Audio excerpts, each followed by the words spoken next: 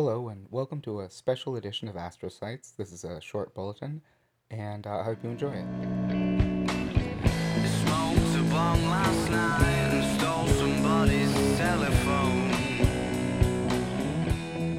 So, many of my physical setbacks and disappointments have been ably soothed by the dexterous application of cool toys and expensive contraptions. Even if the wireless earphones I bought when I got out of the nut house aren't FDA approved for much of anything, they have tipped the scales ever so gently from the subterranean pits of deprivation towards something resembling fulfillment.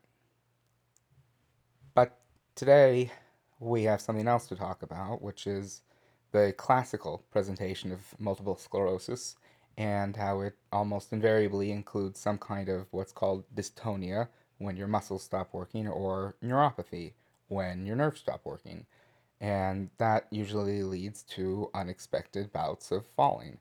That was part of my problem back in 2011 when things began, but it receded with my first clinical episode, and medication seemed to keep the worst of my symptoms away for years. But nothing lasts forever, and over the past few years, I've had more frequent problems with my walking. Last year, I needed to walk with crutches or a cane for the first time in my life. I used some sort of prop for several months straight. The need would come and go, but lately it seems to have swung almost entirely in the direction of unrestrained mobility. So I was surprised that in the past couple of weeks I've started falling a lot. Say I try to get up from a chair, and if I don't catch myself on a nearby table or sturdy lamp, I'm lucky just to be on carpeting when I go down. And I tend to go down hard. But back to the cane, and to using one more inanimate functional object as some sort of political design statement. Well, let me tell you about my first cane. It was a serviceable black aluminium model from Rite Aid, but the blonde wood number I twirl up and down the avenues these days was handcrafted with love and Canadian attention to detail. It has a smartly designed rubber shoe and a matching silicone grip in the official Pantone shade of MS Orange. There is something to be said for keeping up appearances, and while I'm not trying to impress anyone in particular these days, it would be nice to present myself in a less conspicuous manner.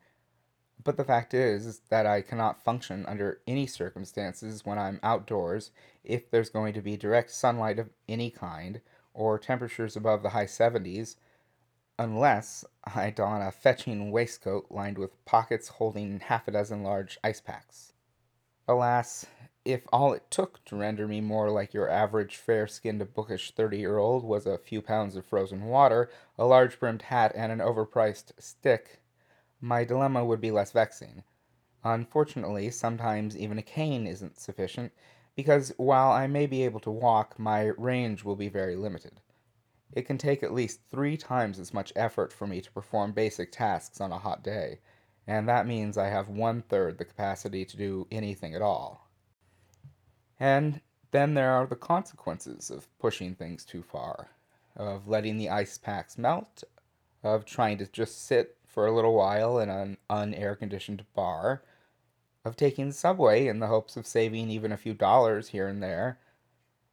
Some days, 30 seconds too much time spent on an infernal train platform tapping my toes and cursing my old friend, the R train, is enough to make me pass out. It is an extremely steep curve from functioning as well as possible given inclement weather to being unable to walk or even to remember what a Metro card is for.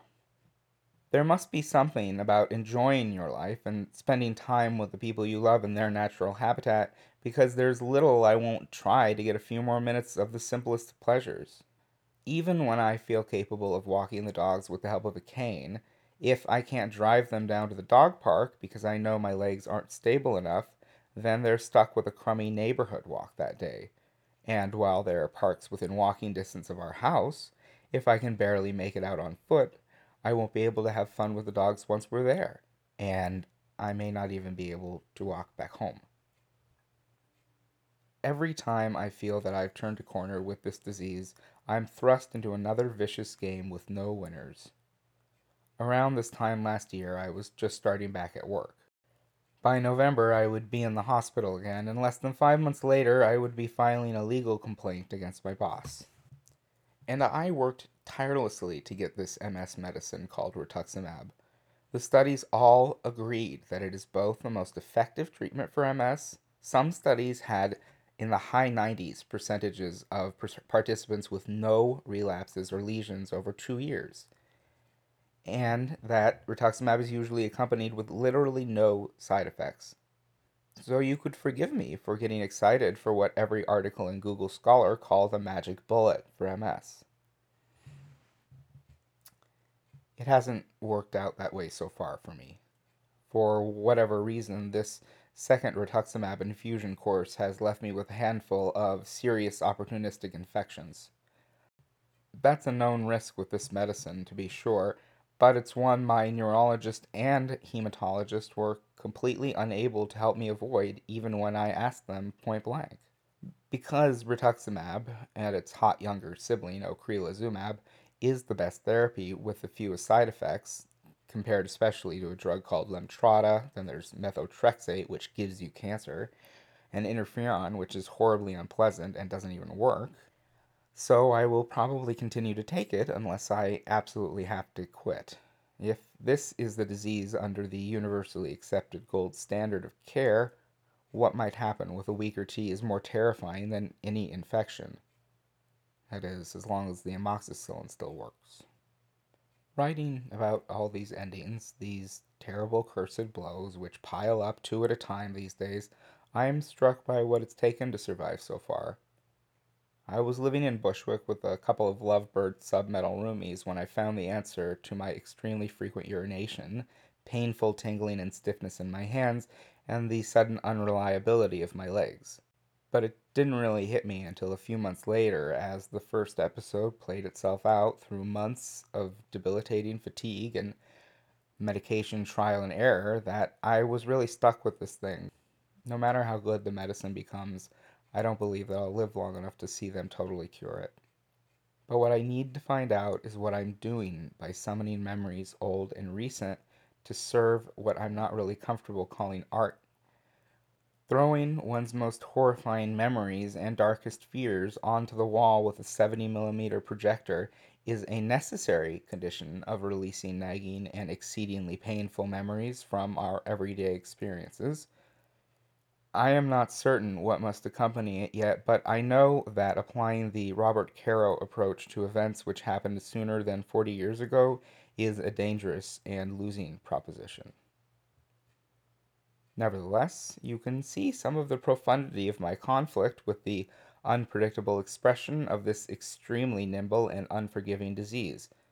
Traveling express to the throbbing, uneven, and abraded heart of my id will place one squarely in front of the kind of fears which dwarf all other thoughts. There's no avoiding the natural course of this disease among most people, and while I am extremely dismayed to suffer yet another painful indignity this quarter, I can't say that I'm surprised. The fine print on every sanctified serving of beta-seron or Gilenya or Rituxan is that the data on the effect of these drugs on the eventual disability of a given patient is quite thin. Even if you don't have any new lesions or symptoms during the time you're taking a drug, as soon as you stop taking it or it stops working, your underlying disease progression will be exposed. And the longer you can't find a drug to help you, the quicker you'll progress. Eventually, we will have to create an Astrocytes catchphrase for this, but suffice it to say, neurology is hardly more reliable or consistent than psychiatry in its pharmacopoeia. Alright, this has been a special Falling Down Bulletin from Astrocytes. Please subscribe on SoundCloud or iTunes if you haven't yet, and if you're moved to write a review of the program, well, that'd be swell. Thanks a lot. Is in New York without you, love. So far in a few blocks to be so low.